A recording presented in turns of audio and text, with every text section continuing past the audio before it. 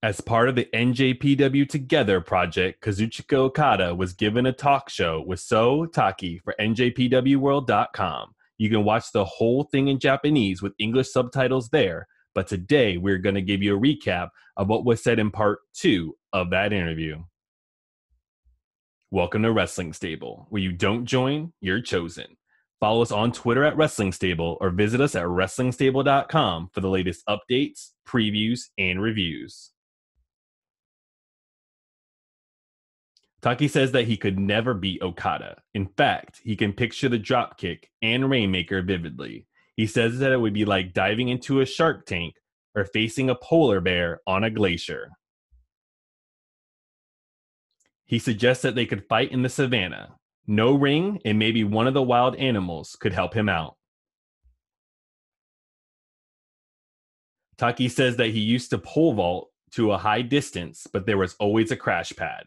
In wrestling, there is not. Okada says that when your adrenaline is pumping, you don't second guess it.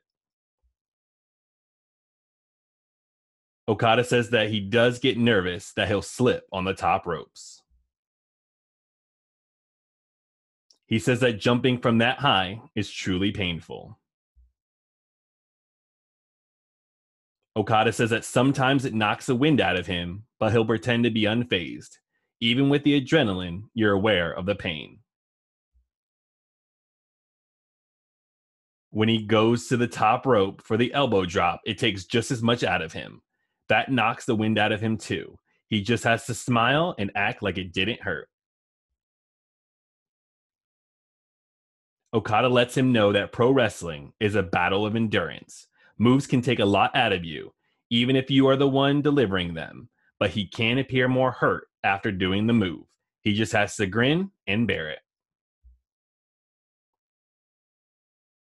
Okada tells that one time, Kenny Omega gave him a top rope dragon suplex. His head hit the mat and he felt electricity run down his arm.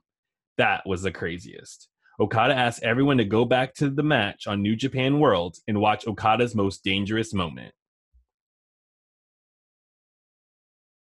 Okada says win or lose, there's nothing more thrilling than seeing the fans jump up at the end. He loves the moment when the ref counts to 3 and you can hear the roar of the crowd.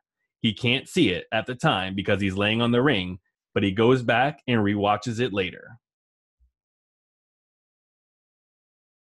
Even if he loses, he still appreciates that his loss means that much. Taki says that it shows exactly how valuable a win over Okada is. Okada felt the same way after losing the second night at Tokyo Dome. Even though some of the fans were not his fans, he is happy that they got to have such a great moment. Even though some of the fans were disappointed, he is reassured that he once again proved his value. Taki says that Okada's nickname, Rainmaker, is an allusion to an image people already have in their heads. Okada has created his image in his own way. Okada says that when pro wrestling was in its slump, there really wasn't anybody iconic to emerge. Taki says asks Okada what it means to be heavyweight champion, and Okada responds that it can be lonely at the top. He says that in pro wrestling, everyone is always aiming for your title. You can't let your guard down for a second. He thinks of it as a girlfriend, and he gets jealous if she is with someone else. And it's worse when 2 other guys are fighting for her. All he can do is sit back and watch it happen. It's very upsetting. Becoming the champion is not the end, it's the beginning. As soon as he is on top, the next challenger emerges. And if he loses the belt, his task is to make his way back there. Taki says that Okada is very different in real life. He is not arrogant, but polite. He is a thoughtful person, so he is amazed to see how different he is in the ring. Okada tries to not always be on because that gets tiring. He keeps the Rainmaker persona tucked away until he's in front of a crowd. He tries to not even dwell on a match because that gets exhausting. Okada's training is mostly in the gym. He wrestles 150 times a year, so he doesn't go to the ring when he doesn't have to.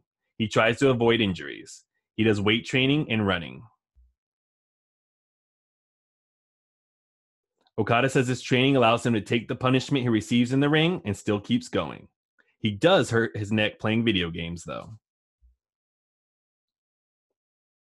As we wrap up, Okada asks how his hosting job was. He says that he was unprepared and was looking at his cheat sheet the whole time. Okada makes the announcement that this year's Tokyo Dome shows will be available on New Japan World for a limited time for free.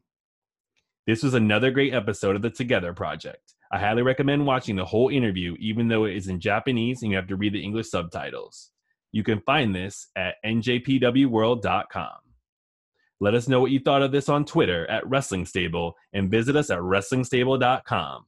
Where you don't join, you're chosen.